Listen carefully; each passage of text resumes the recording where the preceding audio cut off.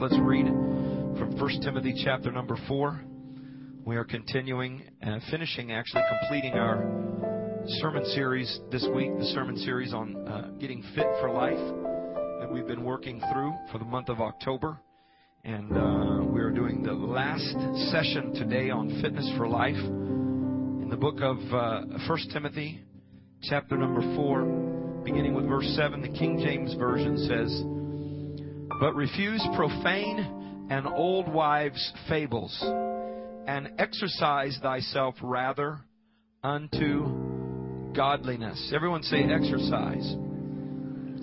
Verse 8, "For bodily exercise profiteth little, but godliness is profitable unto all things, having promise of the life that now is, and of that which is to come.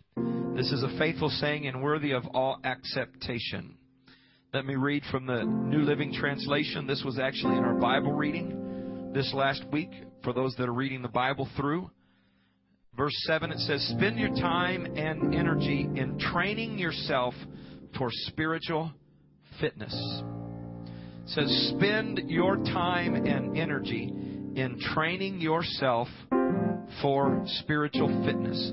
Physical exercise has some value, but spiritual exercise is much more important, for it promises a reward both in this life and the next. Verse 9 says, "This is true, and everybody should accept it." This is true, and everyone should accept it. Spend your time and energy in training yourself for spiritual fitness. And today, our subject is being fit for life in the area of spirituality. Let us pray together. Thank you, Jesus, for this chance to gather together with God's people and to lift up and to praise your precious name. Lord, I feel your presence here, and I feel a spirit of expectancy. I feel a spirit of revival in the house, Lord God. People believing and hoping and expecting, Lord God, that you're going to do great and mighty things.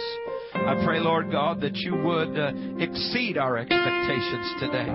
As your word says, you're able to do exceeding abundantly above all that we can ask or think, according to the riches that you have in glory and the power that works in us. We ask all this in the precious name of Jesus and for your glory. And all God's people said, amen. Amen. And you may be seated. Hallelujah.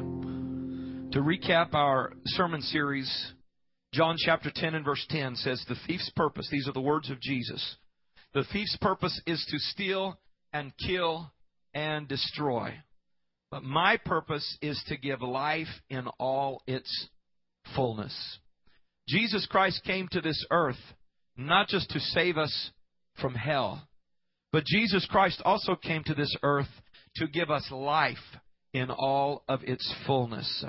In order to experience life in all of its fullness, in other words, life in all its goodness and all the good that it has to offer, you must be fit for life. In order to be everything that the Lord would like for you to be and has planned for you, you must be fit for life. In order to be happy and healthy and looking good and feeling good, it requires discipline. Discipline in our life for us to be fit for life. And this discipline and fitness is in 4 different areas. And for your recap this afternoon, the first area that we talked about is in order to have fullness of life, you must work to have and discipline yourself to be fit physically, first of all. Everyone said amen. And the key phrase in being physically fit is you must burn as much or more as you consume. Because if you don't, it turns into fat. And fat can be disastrous to your health. And so we talked about things like controlling your metabolism. And a good way to control your metabolism is to get up in the morning a little bit early and eat a good breakfast. We talked about the Wawa method of maintaining your weight level that you desire. Water and walking. Everybody say Wawa. And we talked about just get moving. Your body was designed and made to move, to walk, to get around. And so it just requires discipline to be fit in your body. And another thing that I'll tell you, one of the best ways to maintain physical discipline is to get up every morning before you eat breakfast, step on the scale and weigh every morning. Every morning. This will help you with physical discipline.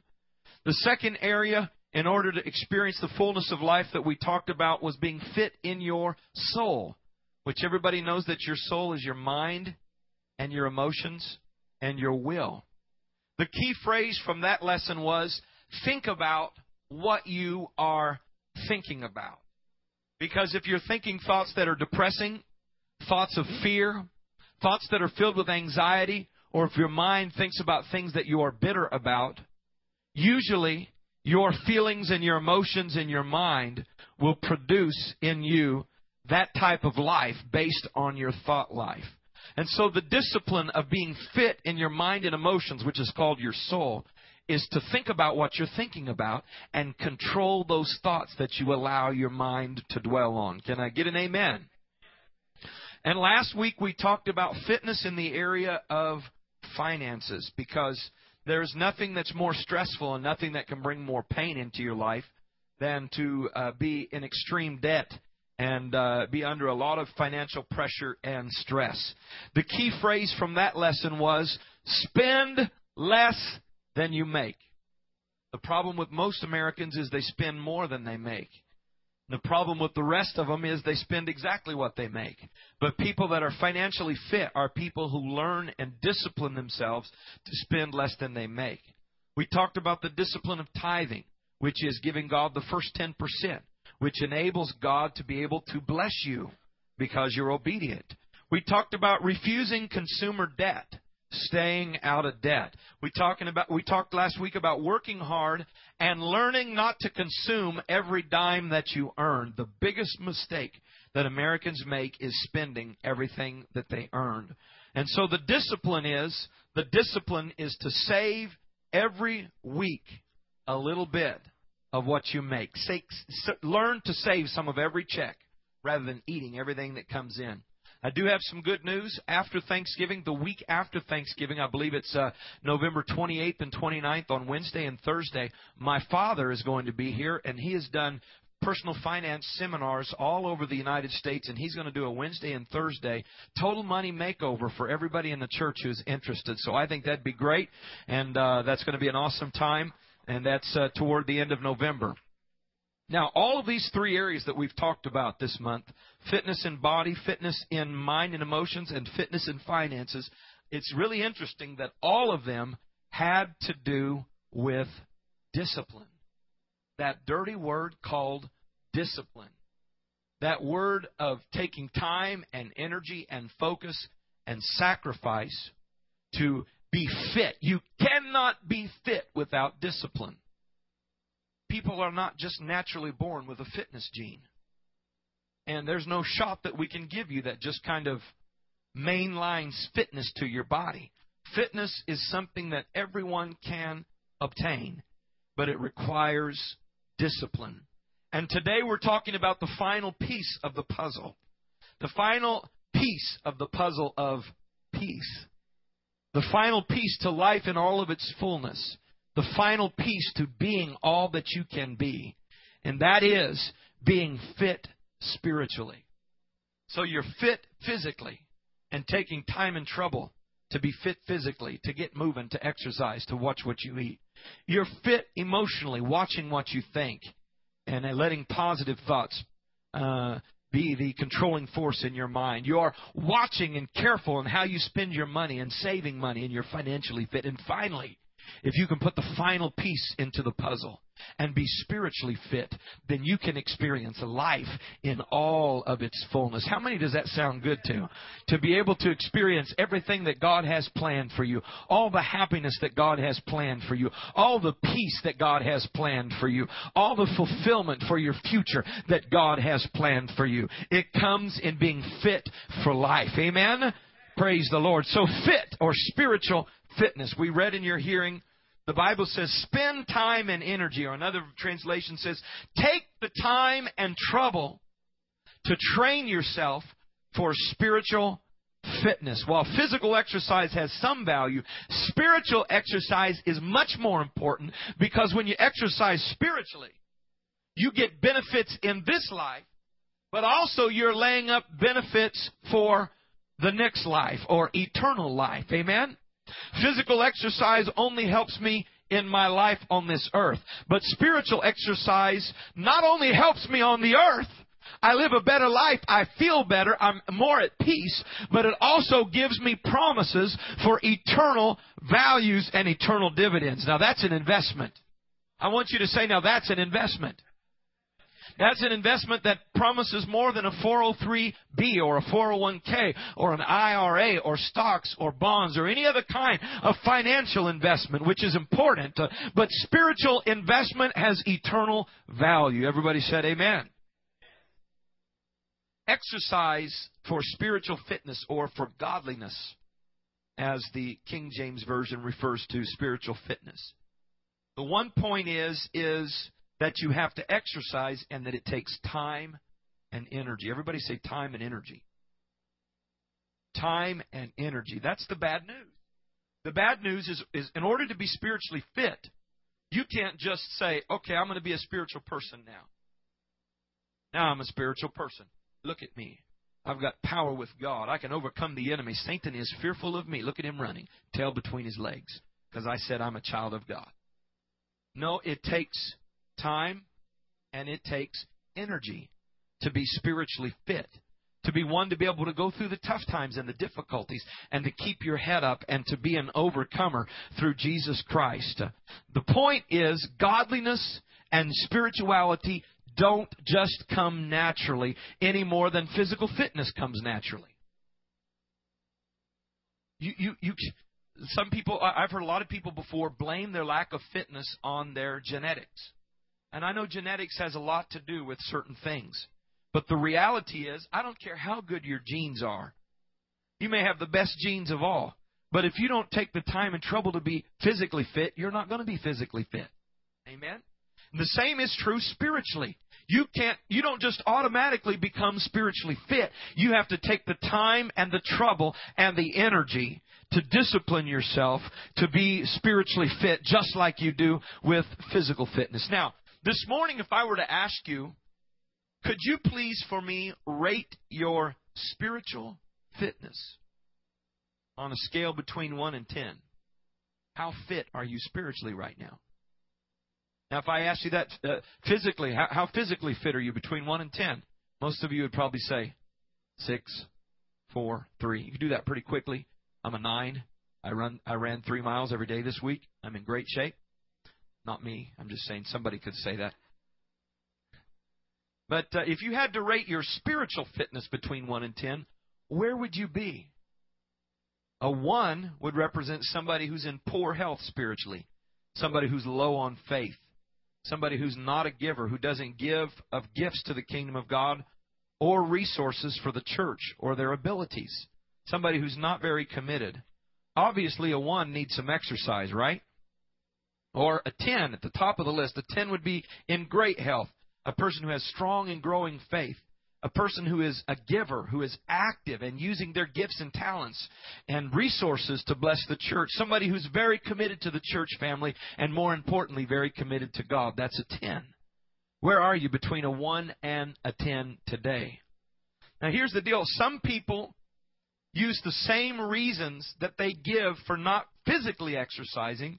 They use the same reasoning for why they neglect spiritual exercise, like studying the Bible, reading the Word of God, praying and fasting. The same excuses. Well, I don't have time for it. I don't have time to exercise. Well, I don't have time to read the Word of God. Or I have more important things to do. Right? I would love to exercise. I'd love to get up and walk a mile a day. But I have got such important things on my schedule. See, people won't come out and say it, but in their mind, that's the same reason that they give for not executing spiritual disciplines in their life.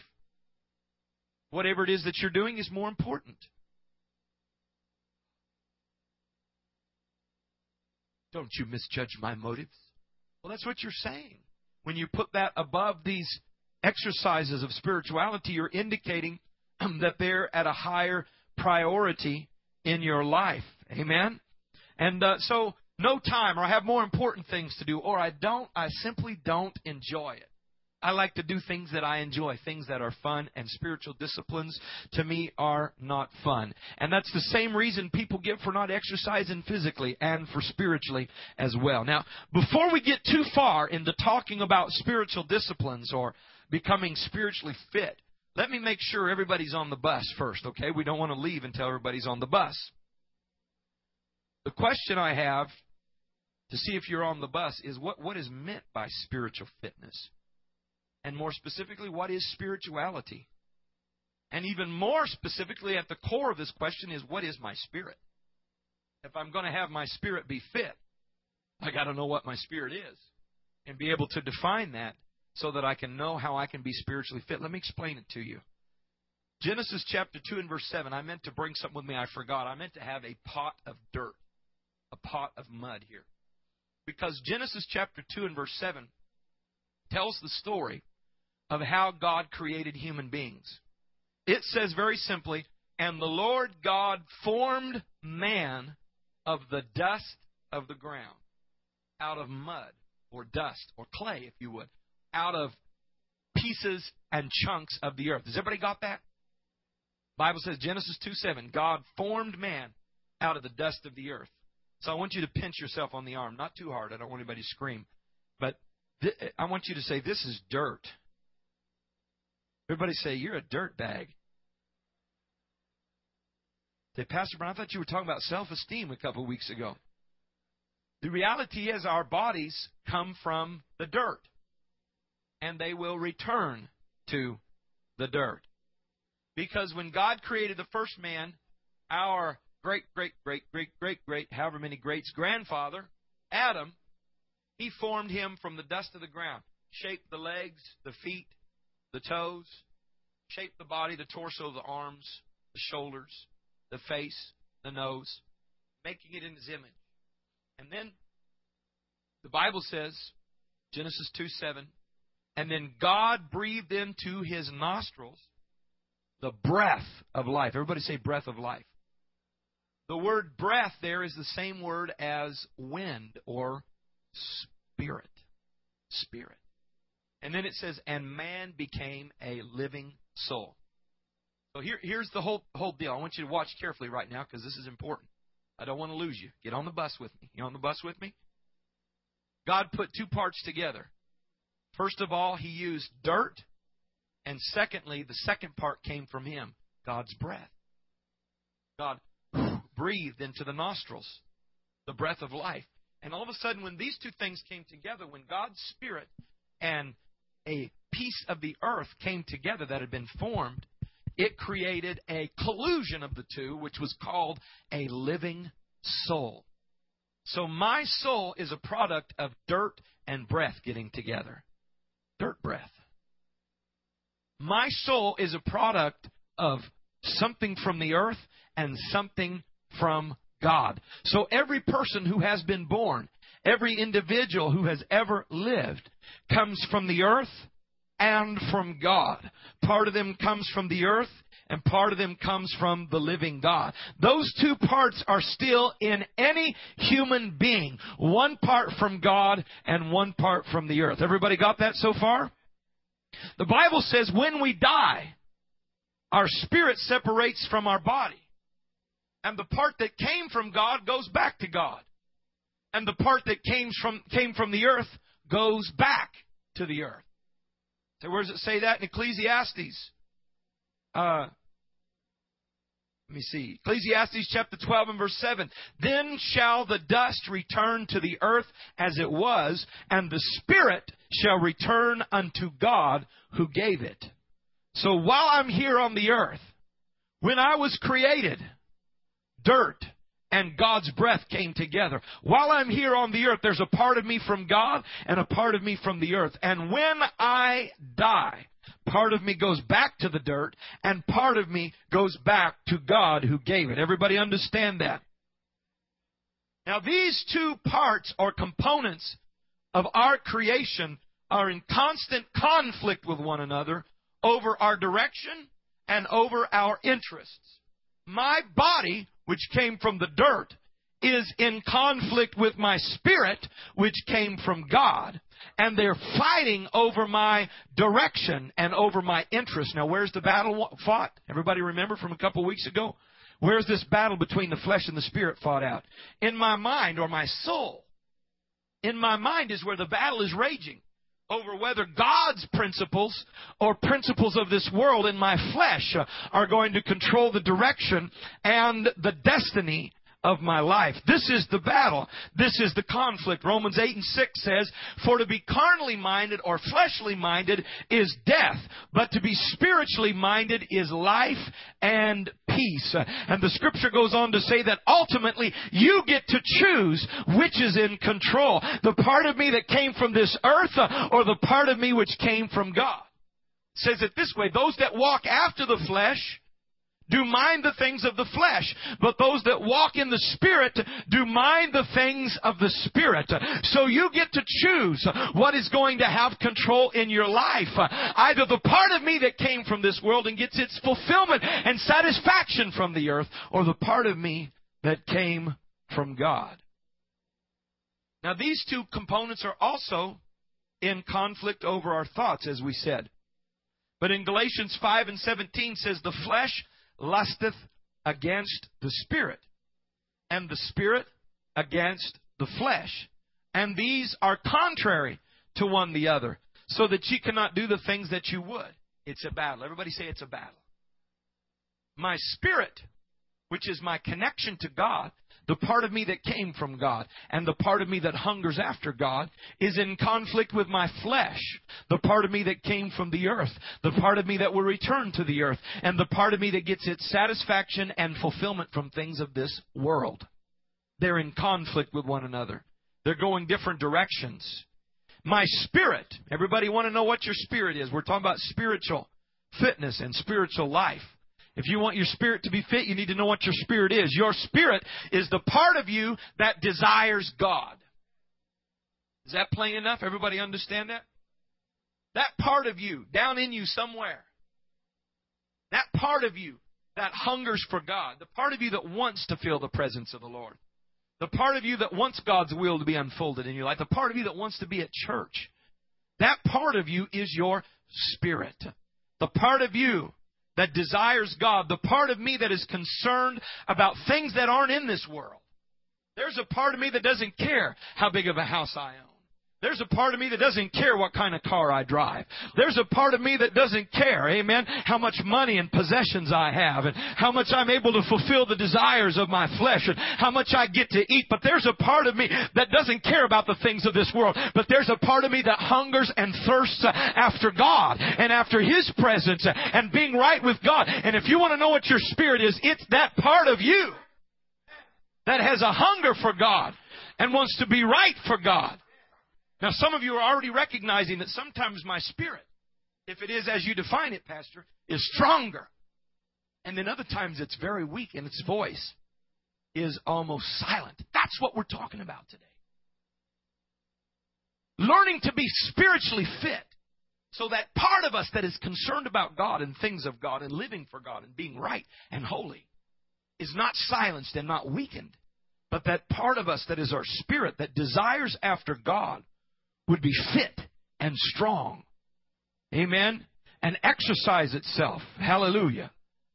Another thing about my spirit is God conscious. And my spirit is also honest about my connection with God. Guess where conviction comes from? Anybody heard of conviction before?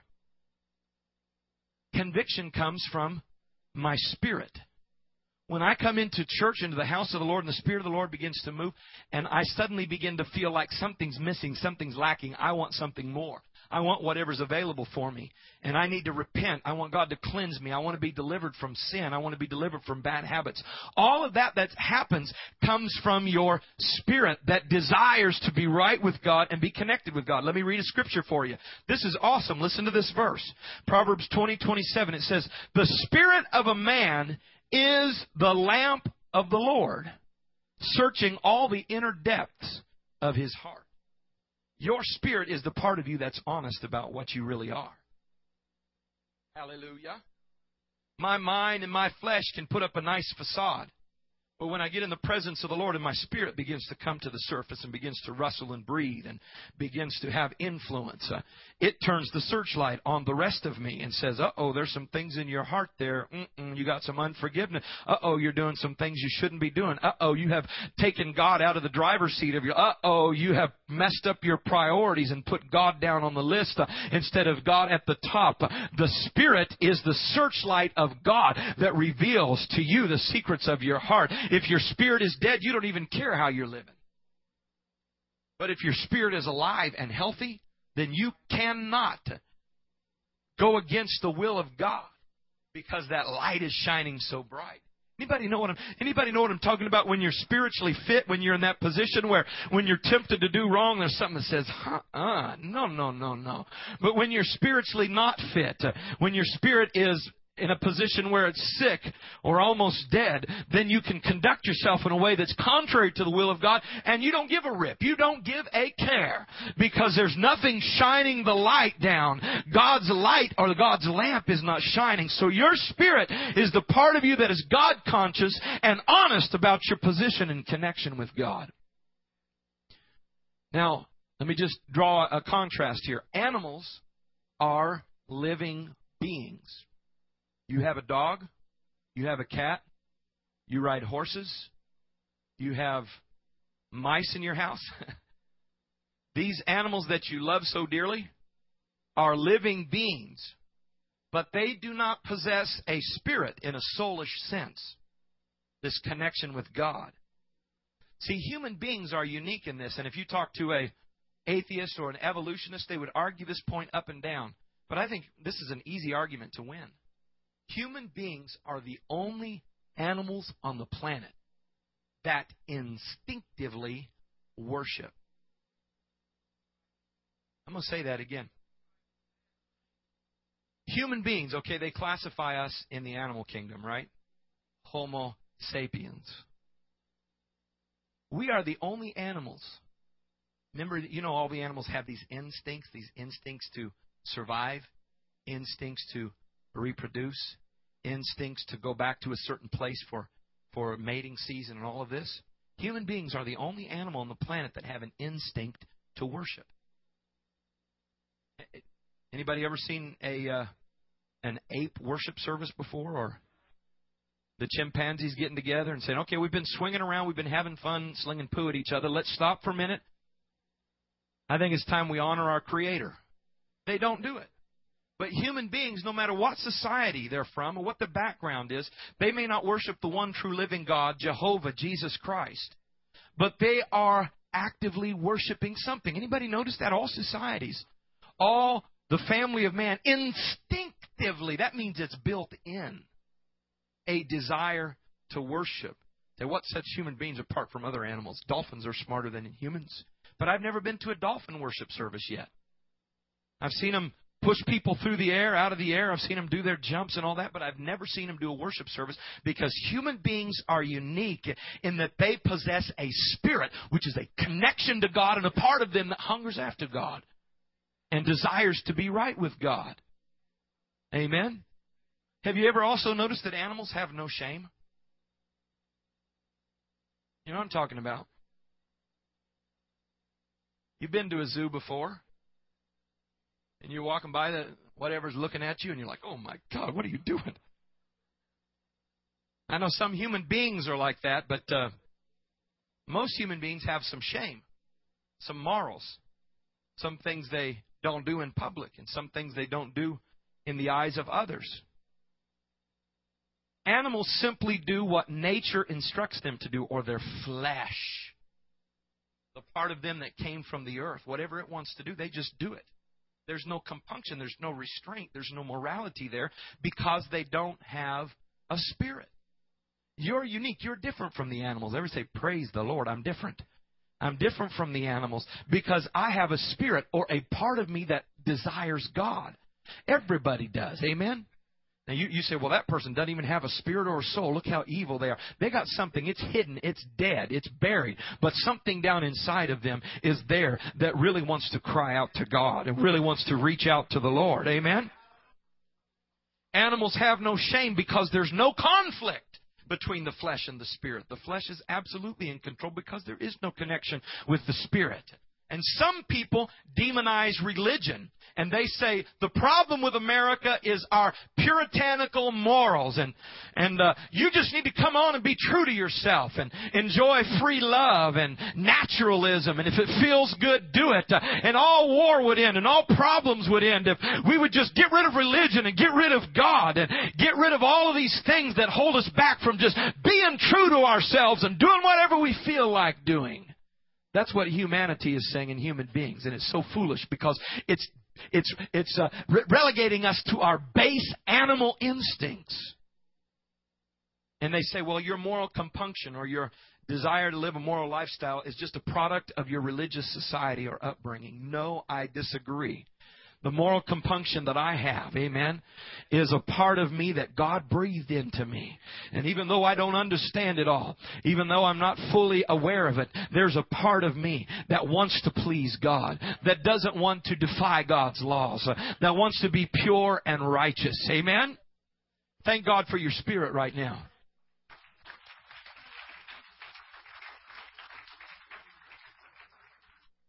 So this begs the next question. If there is this conflict between flesh and spirit, between the part of me from the earth and the part of me from God, why is it that the majority of human beings, the majority of society, seem to have little concern for God and His principles? Why is it, if all human beings were born both carnal and spiritual, why is there seem to be no spiritual influence? Why does it seem that all humans, or most humans, seem to have silenced this God part of them? And rather than being in the house of the Lord worshiping God, they're more interested in a football game. And rather than obeying God's principles, they just live however it is that they choose to live. Let me tell you the sad reality of human beings, of why this conflict is not happening in them any longer. And while they're just doing whatever they feel like doing, the reality is, and this is important, you got to get this, brothers and sisters. So the reality is that human beings, the majority of them, are spiritually dead. Everybody say dead. Dead. The reason they're spiritually dead is because of the sin of Adam and Eve. Remember, the Bible says, in the day that thou eatest of the fruit, thou shalt surely die. And we know that day they didn't die physically. They were still alive. But they were cut and severed in their relationship with God. And rather than God's Spirit controlling their life through their human spirit died. And their soul, which is their mind and their emotions, took over. And they did no longer care what God wanted and what God's concern was. This is the plight of human beings. Since we are born of Adam, we are born in a spiritually dead state, disconnected from God's Spirit. And rather than being led and directed by God, our soul, which is our own will, our own mind, our own emotions, end up directing our life. And that soul, our mind, is usually influenced most directly and clearly by our fleshly desires and appetite. That's why you got young people sleeping around instead of obeying God's principles. Even young people that have been raised in church and know better. That's why you got them doing things that bring sadness to God's heart. Because of spiritual deadness. A lack of concern and lack of conviction because they're spiritually dead and they let their life be led and influenced by their fleshly desires and their fleshly appetites. But you want me to tell you what God's plan is? You want me to tell you what God's plan is even for this service here today? You're struggling. You want to live for God. You want to defeat those powers of the enemy in your life and those lustful feelings and those tendencies to disobey God's principles and break God's heart. You want to do it, but you don't have power to do it because you're trying to do it through your flesh, and you'll never be able to because your flesh comes from the earth and only pleases the earth. The only way you can live above sin, the only way you can have a victorious life is that spirit has to be brought back to life again. And you've got to bring that spirit back to life. And you can't do it, but I'm here to tell you, you're in the right place on the right day because there is one who can bring your spirit back to life, and that is the breath of God or the Spirit of God or the Holy Spirit, which was designed to bring you from a life of sin into a life of righteousness, to take you from a base existence that only satisfies the lust of your flesh and take you to a fulfilling existence that fulfills God's desires for your life. Come on, I'm telling you about the Holy Spirit.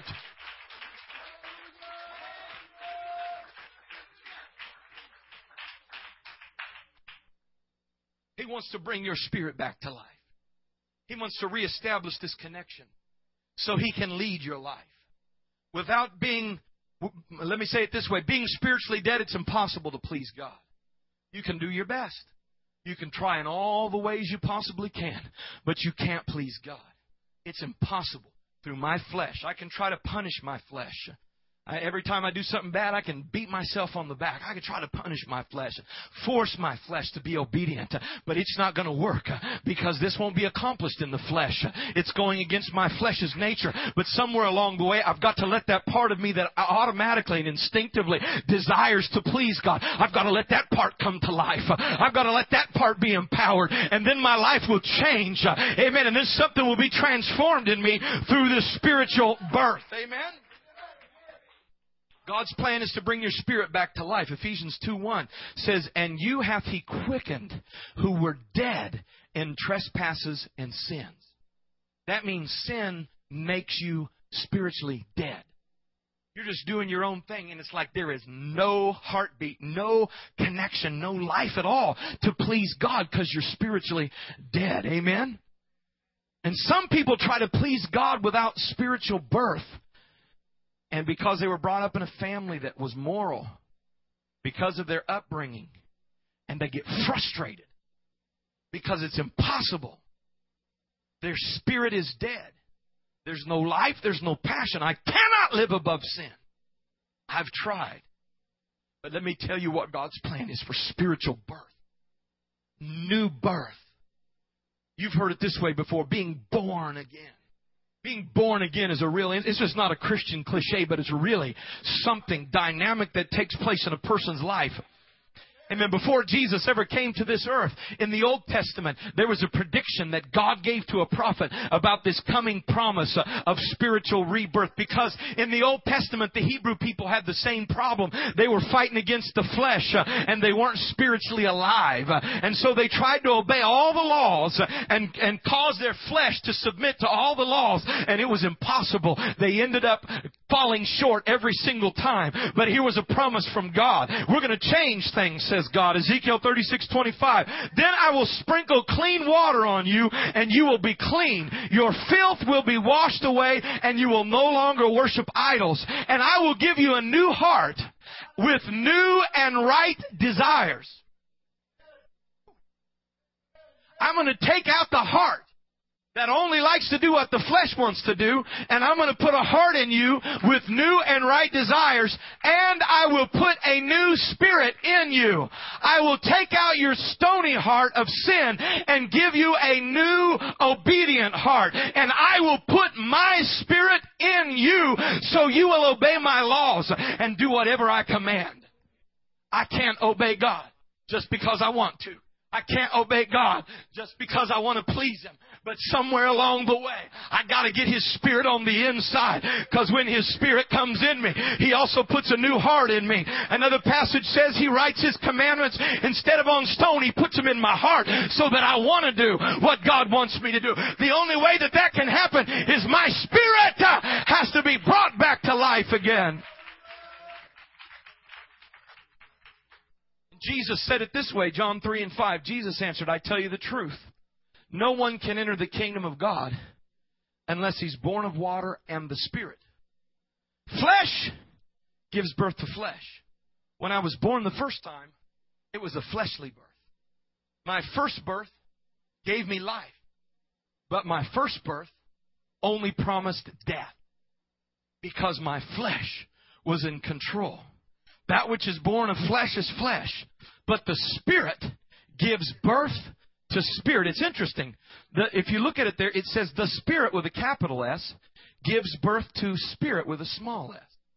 That means, what do you mean by capital and small letter? Anybody know where I'm going with that right there? Anybody know where I'm going with that right there? You know, when the Spirit has, well, why do you capitalize something? You say, well, Pastor, you're the English teacher. You capitalize something because it's a proper noun, right? In the middle of a sentence, something is capitalized because it's a proper noun. When it's saying the Spirit and capitalizing it, it's talking about the Holy Spirit. The small letter Spirit means my spirit. That which is born of flesh is flesh. I was born of my mom and dad. That was a fleshly birth, and that put me in a position to desire the things of the flesh. But the second birth is that which is born of God's Holy Spirit, is spirit. That means when God's Spirit moves on me, there is a birth of my spirit, a rebirth of the part of me that desires to please God. Something happens on the inside, and something that was dead and shriveled and in a state of decay suddenly is breathed upon by God's Spirit, and my spirit is born. That's why the new birth experience is so awesome, because people who could in no wise please God and satisfy God and satisfy their desire to please God, when their spirit was brought back to life again. Come on, I'm talking about the greatest experience that can ever. I'm not talking about just goosebumps and talking in tongues for a few minutes, but I'm talking about new life through Jesus Christ. And that's what this church is founded on. This church is built on lives that have been changed by the birth of the Spirit.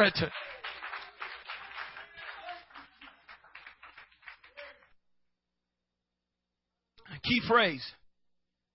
Being spiritually fit, first of all, requires new birth. If you're trying to become spiritual and godly and obedient without the Spirit of God, you're putting unnecessary stress on yourself and lining yourselves up for frustration. Now here's the good news. Today, whether you are from an Anglo background, Asian background, African background, Latin background, Arabic background, and on and on and on we go. Every person in this place today is going to have a chance before we leave here in a few minutes, just a few minutes, to be born of the Spirit. You know what I'm talking about? You know that frustration you've been struggling with? Why can't I be victorious? My Lord.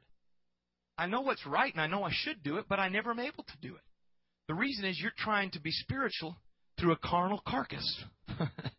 But God will give you power by allowing you to be born of the Spirit. And some of you have been born of the Spirit before and you're wondering why you're struggling. Your spirit is barely making it.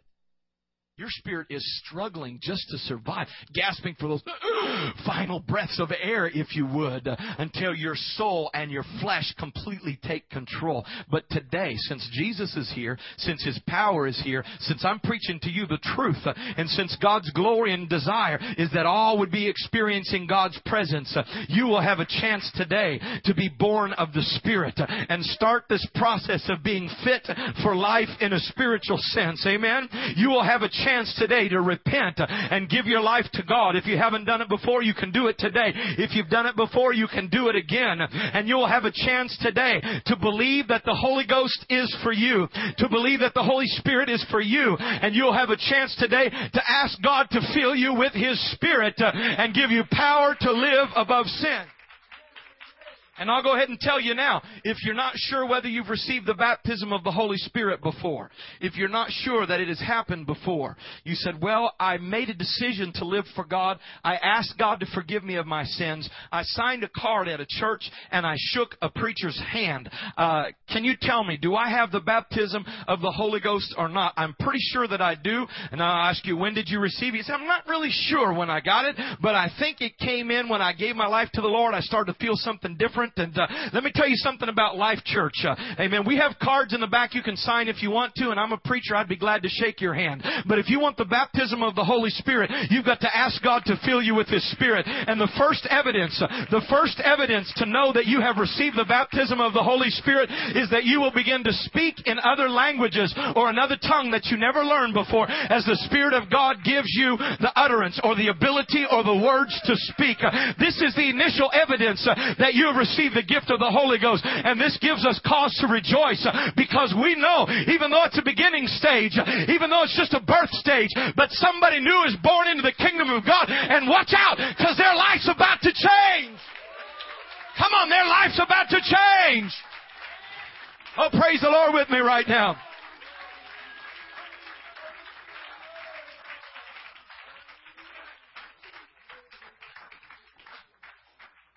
That's what this church is about. Born of the water, born of the Spirit. The Holy Spirit is supposed to make you smile from ear to ear. It's supposed to change everything about you. You know why? Because you were so depressed because you couldn't live above sin. Your habits were beating you to pieces. But when God's Spirit came in, all of a sudden you didn't want to go the same places you used to go. And you don't want to talk the way that you used to talk. And you don't want to do the things. And you don't want to look the way that you used to look. Everything about you begins to change. And it's not just because your willpower is strengthened, but it's because God's Spirit comes on the inside. And the part of you that wants to please God comes back to life again. Oh man, I feel the Holy Spirit in this place. Let's lift our hands and praise the Lord. I feel His presence here right now.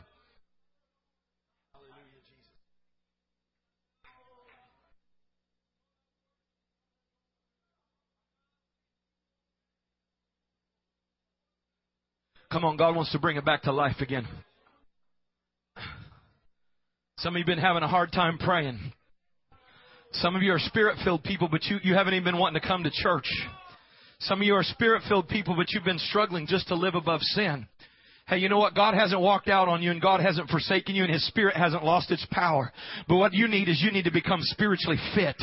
You need to take the time and trouble. Amen? You need to take the time and trouble to be victorious through the power of the Spirit. Amen, amen, amen. Hallelujah. Hallelujah. I feel Jesus in the house. I feel Jesus in the house. Amen. I could pull it to a close right now, but I just want to make a couple comments here because there are those in the house tonight who are Spirit-filled but not spiritually fit. Let me tell you again, you have been filled with the Spirit, but today you are not spiritually fit. And I want to just give you a couple clues about how to exercise yourself unto godliness. How to take time and training or spiritual fitness so that you can be victorious and you can be an overcomer. Do you know that when you work out physically, you get your heart rate up to a certain level and keep it there for 12 minutes, that your body releases endorphins? Anybody know what I'm talking about? What are endorphins? It's a natural antidepressant. These endorphins make you feel at peace and feel good about yourself, and they relieve stress. This is proven in physical exercise. These endorphins are released when you exercise. That's why it feels so good after a workout. You feel so positive. Now, if God thought about that as He created this human body, because how do those endorphins get released? Because God created your body to do that. When you have discipline, He gives a kickback. If God did that when He created your human body, don't you know that He wants us to get the same kind of feeling of well-being and satisfaction as we exercise spiritually as well? Anybody know what I'm talking about? It's Wednesday night, you come to prayer meeting. You kneel down, you start praying. You can think of 30 things you'd rather be doing than sitting there in a church praying. I know that because a lot of you haven't been showing up. But you're praying, and you're pushing. And there's resistance. And your flesh is on the throne. But you keep pushing. And you keep pushing. And you can't tell exactly when it happens, but things start to shift a little bit. And all of a sudden, whoa, I'm feeling something. I've been pushing. I'm feeling a little burn, if you would. I've been pushing, but I feel like something's changing, something's shifting. Amen. And then all of a sudden, if you keep pushing, you will find yourself tapping into the presence of God, tapping into God's plan and will for your life, and feeling His presence in His anointing, and letting your passion for Him be replenished in your spirit. You know what you're doing? You're exercising. You know what? It's not fun to start, but when you push through, there is a release of spiritual endorphins that when you leave that prayer meeting that night, you feel good. Amen. You feel close to God. You feel like, you know what, I did something that I needed to do, and I feel better for it. This is taking time and energy to be spiritually fit.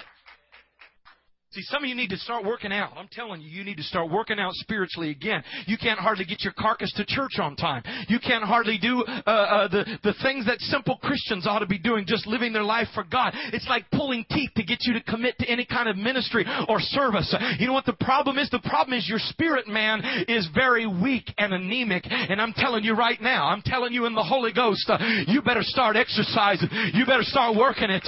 You better get out your Bible and start reading. Amen. Get out your Bible Bible. Hey man, there's 100 other books I'd rather read. Yeah, that's the way you feel when you start. But you get into it for a couple minutes and let the Word start working on your heart and let the Spirit of the Lord begin to transform you and everything changes. I'm talking about you leave knowing what God's will is and having God spoken to you.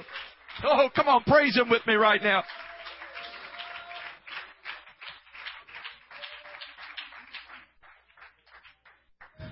Some people only turn to God in the Bible when problems occur in their life or when the preacher recommends that, hey, you're struggling, you need to read your Bible or pray.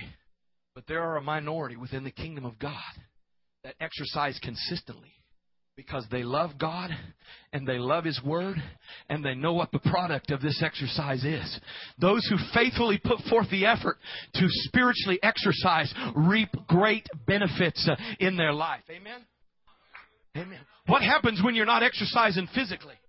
When you're not exercising physically, you have no energy to do anything.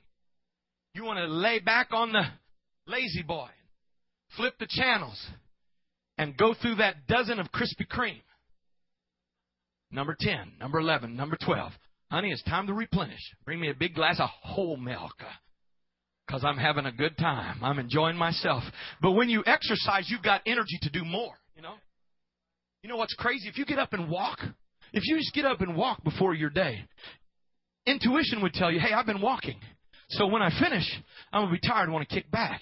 But the reality is when you exercise, it gives you a burst of energy that you go out and attack your day then and go after the things that you need to go after and get the things done that you need to get done. The same is true spiritually. If you're spiritually not exercising, if you're not moving spiritually, if you would, then what happens is you don't want to do anything else for God. You have no interest in coming to church or going to ministry or doing a work for God. You just kind of want to lay back because spiritually you haven't been exercising. Amen? Anybody know what else happens when you hadn't been exercising? Brother Rick, you remember what happened to me when we played basketball? What happened to me? I pulled a muscle. I experienced a tremendous amount of pain because I tried to do something without having been exercising. Everybody know what I'm talking about? Some of you old like I am got a little Dunlap over your belly. And you know what it's like when you get out there and do something and you pull a muscle or you get sore, really sore, because you haven't been exercising. And you got to take a few days off and just lay around and say, come here, baby, can you bring me something to drink? I just feel terrible. Hey, guess what? The same is true spiritually. When you're not exercising spiritually, you get hurt real easy. You get your little feelings hurt and you wear them on your sleeve and you walk around all grumpy and mopey. Amen. And anybody says anything to you, you're going to mistranslate what they said and think that they're against you because you haven't been exercising. I'm telling you, you need to get into the Word. Ah, God help us. We need to find a place of prayer. Because if we're going to turn this world upside down, we're not going to do it on my charm and my good looks. It's going to be the power of prayer and the power of God's anointing through people that have been exercising spiritually and have strength to attack it.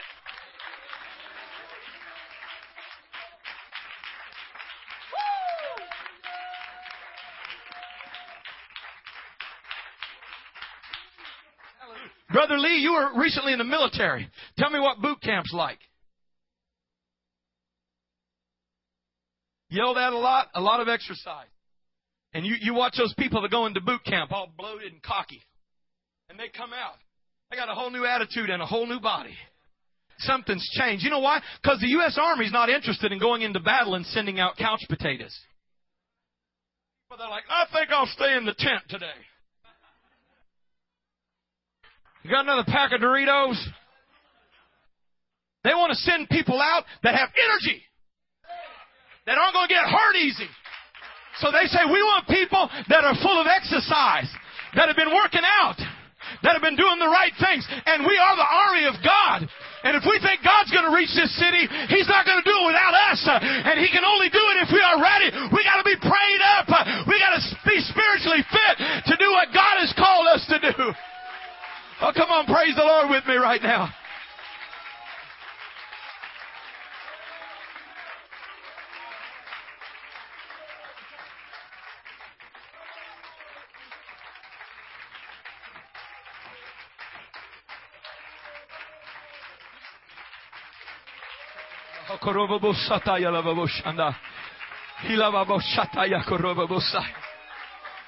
Ooh, I feel Jesus.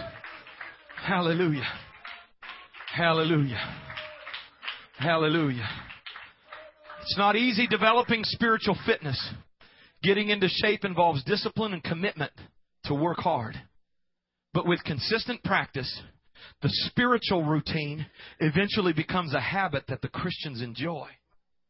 They enjoy it thoroughly, and they would not miss it, just like they wouldn't miss a meal. Hey, I love it when lunchtime comes. I love it when dinner time rolls around. Hey, somebody said, what shall I call you? I said, I don't care what you call me. Just don't call me late for dinner. Because I love dinner. I love lunch. And now I love breakfast too. Praise the Lord. But in a spiritual person, when they get committed to the habit and to the practice, spiritual desires, the Word of God becomes an appetite like that they enjoy thoroughly, and they would not miss it. Amen? Praise the Lord. Hallelujah, hallelujah, hallelujah. Amen. So the spiritual disciplines, fasting and prayer, Bible reading, Bible study, coming to worship service and worshiping God, and also being involved in ministry, serving people.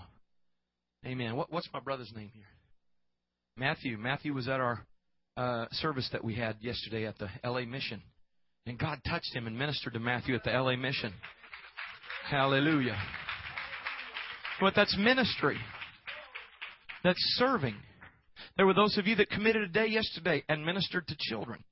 And you may think, well, that doesn't matter, but it matters. It matters to God. It's exercising yourself unto godliness. Amen? And these things are spiritual disciplines. It's a lot easier just to get wrapped up in my life and do my own little thing and pursue my little education and make sure my little family's happy. But somewhere along the way, I've got to say, you know what? God's called me to a ministry. God's called me to serve. And I've got to commit myself to be consistent in ministry. There's a lot of people that go through times where, I feel like ministering. Put me on the platform. Let me go. And then next week, where are they? I don't know where they are. That's not what I'm talking about. I'm talking about consistency in serving the kingdom of God. Consistency in worship, Bible reading, study, prayer, and fasting. Also, you got to watch your intake too. Can I say that real quick? I told you a few weeks ago, breakfast is essential since your fuel gauge is empty in the morning and your metabolism will slow down. And my question is, do you start your day with God? What do we feed ourselves throughout the day? Television? Worldly values? Does our spiritual diet consist of appetizers from Sunday sermon only? Or do we eat the meat of the Word? Are we interested in growing spiritually? Amen. The parallels are astounding. But you've got to monitor your intake. Amen. Take in those things that are good, those things that are pure. Observe those. See, we're living in a different day where I can't just say, well, this is your piece of equipment that you don't have in your house. We're living in a day you can get pretty much anything you have on television in through your house on the internet if you have high-speed internet. And worse. And so you're going to have to learn to say, I'm not going to take this in. I'm not going to ingest this. It's going to destroy me. It's going to hurt me. And I'm turning it off. I'm going to something else because I want to please God. I want to be full of His Spirit. I want to be spiritually fit. Hallelujah. Let's close our eyes right now. Amen. I want the Spirit of the Lord to minister to us in the final few moments here. Hallelujah. I want us, first of all, to thank the Lord for His Word that He's ministered to us. And those of you that are Spirit-filled, I want you to pray a prayer of commitment right now to the Lord. And I want to pray it with you because we all have to. You know, we fall off the wagon. We lose our consistency. But, Lord Jesus, I'm asking, dear God, that you would help us, Lord Jesus, do the right things consistently, Lord God. Start out with coming to church consistently, Lord Jesus. Let me make that commitment in my life, Lord God, that I'll be there if I'm physically able. If any way I can, I'm going to be there. And I know that when I start to miss, it's a sign, Lord Jesus, that I'm losing my passion, my desire for the kingdom. God, I'm asking that you would help Spirit-filled believers to be faithful to the house of the Lord. God, I'm asking, Jesus, that you would help me put consistent practice of prayer and study of the Bible, reading the Bible. And God, I know, Lord Jesus, it's so clear to me that when I do stay consistent in reading the Word of God, I'm growing spiritually. I'm getting stronger. I'm making the enemy nervous, and I'm about to reach my neighbor. But when I put my Bible on the shelf and let dust collect, Lord God, I become weak and anemic and subject to the enemy's attacks and useless in battle. But Lord Jesus, let me stay in your Word. Let your Word define me, Lord God. Let me stay in that place of prayer, in that communion with you, Lord God, in consistency. Lord, in the discipline of fasting, Lord God, to put it into my life on a consistent basis, Lord Jesus. Maybe once a week, Lord God, or once a month, I'm praying, Lord Jesus, that you allow us to put these disciplines into our life of worship, Lord God. Hallelujah. And serving people through ministry. We recommit ourselves, Lord God. I'm ready to wake up. I'm ready to wake up. I don't want to be lulled to sleep. I don't want to be a sloppy couch potato spiritually. But God, wake me up, wake me up, wake me up, wake me up. Oh God, let us live for you and serve you and walk with you. In the name of Jesus Christ we pray. Hallelujah. Now lift up your hands to the Lord and let's stand together. Lift up your hands to the Lord and let's stand together. Thank you for listening so carefully and closely today. But now I want you to lift up your hands and praise the Lord with me right now, because the Spirit of the Lord is in this house. The Spirit of the Lord is in this house. Hallelujah. Jesus is here. Jesus is here. And Jesus is here.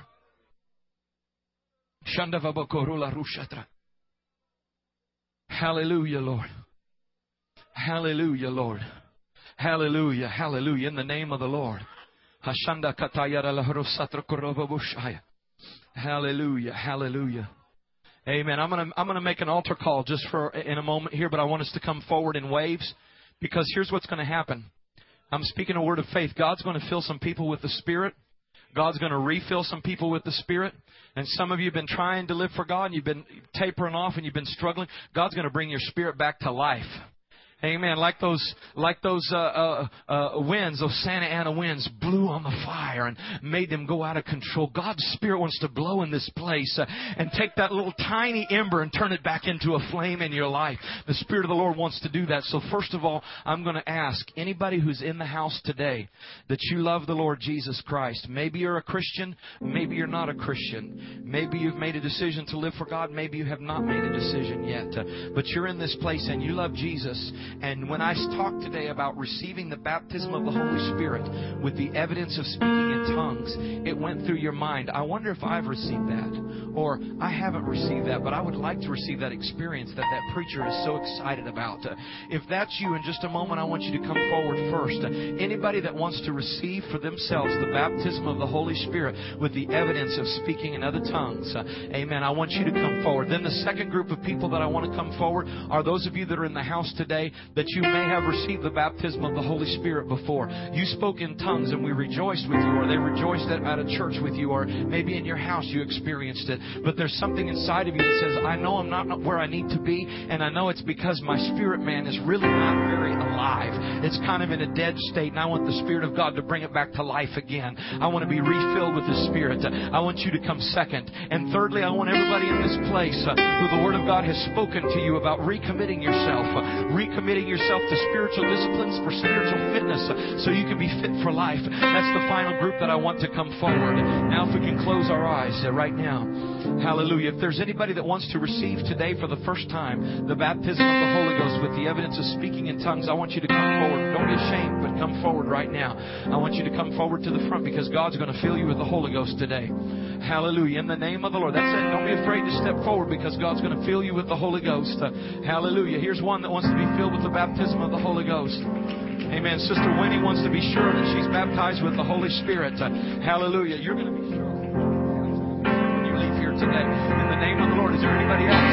Is there anybody else that wants to receive the baptism of the Holy Ghost and leave here knowing that you've been filled with God's Spirit? I know there's some others that want to pray.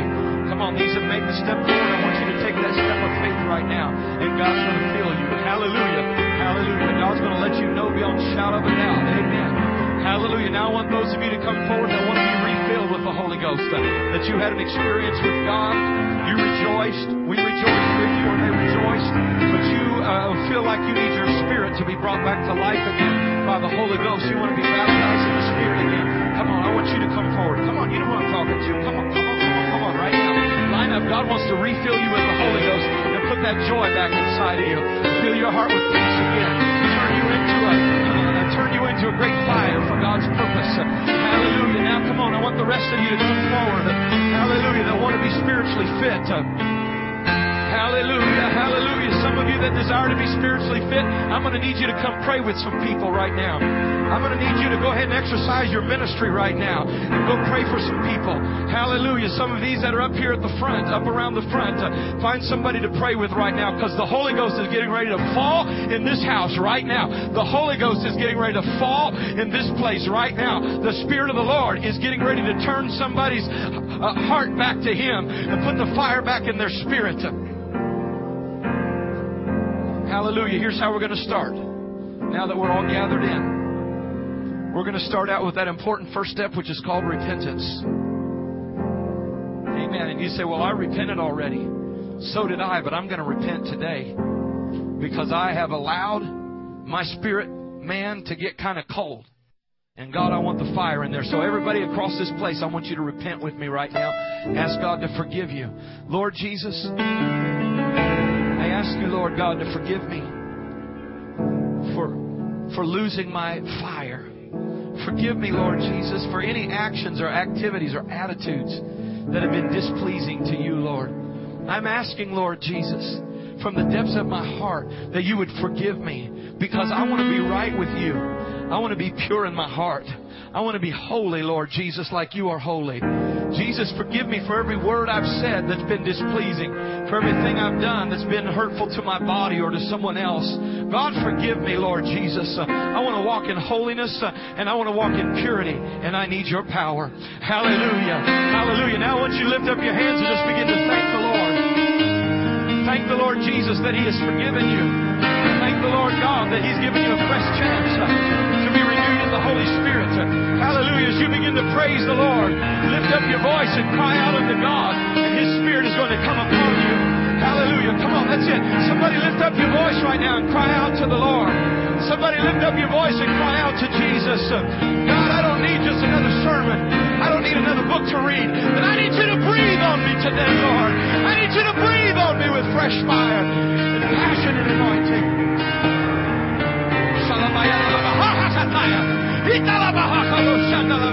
Come on, it's happening. It's happening in the house right now. Holy Spirit, breathe.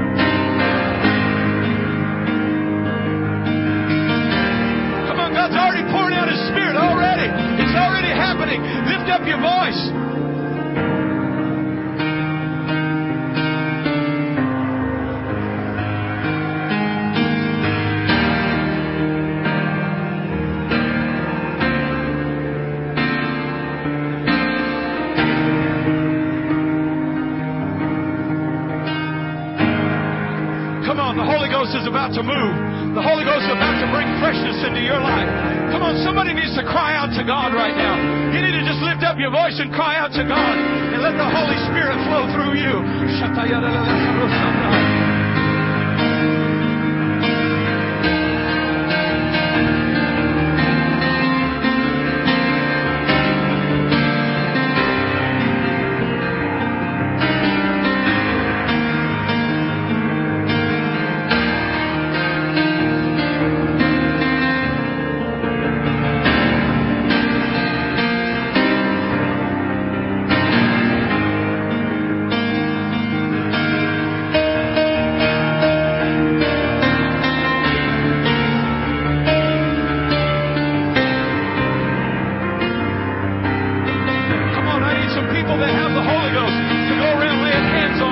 right now.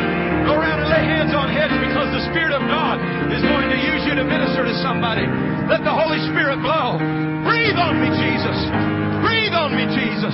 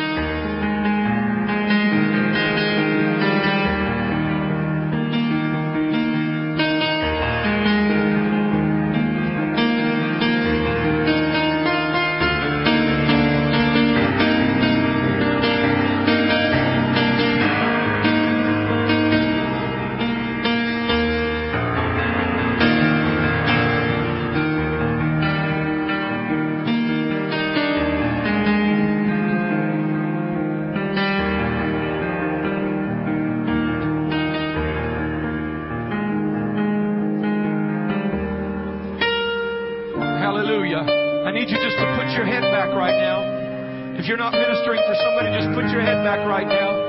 Open your mouth and let the river flow through you. Let the Holy Spirit flow through you. Hallelujah. The Bible says you can pray in the Spirit and you can pray in your native language. But the Bible says that your spirit is edified and you pray in the Spirit. Now let the Holy Ghost flow because your spirit man is brought back to life and strengthened as you pray in unknown tongue.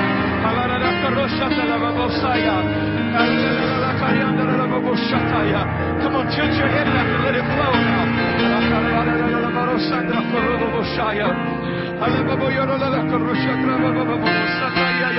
Come on, you're lost in Jesus. You're lost in the Holy Ghost.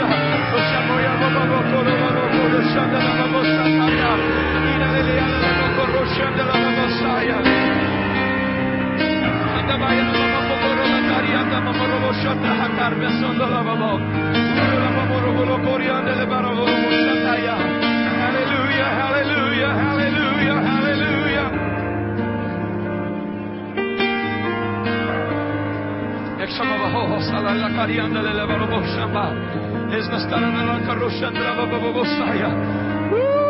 Breathe on me. Hallelujah. Let Him breathe through you right now. Come on, there's health and healing and deliverance. According to your faith, believe God for it. Cry out to Him for it right now.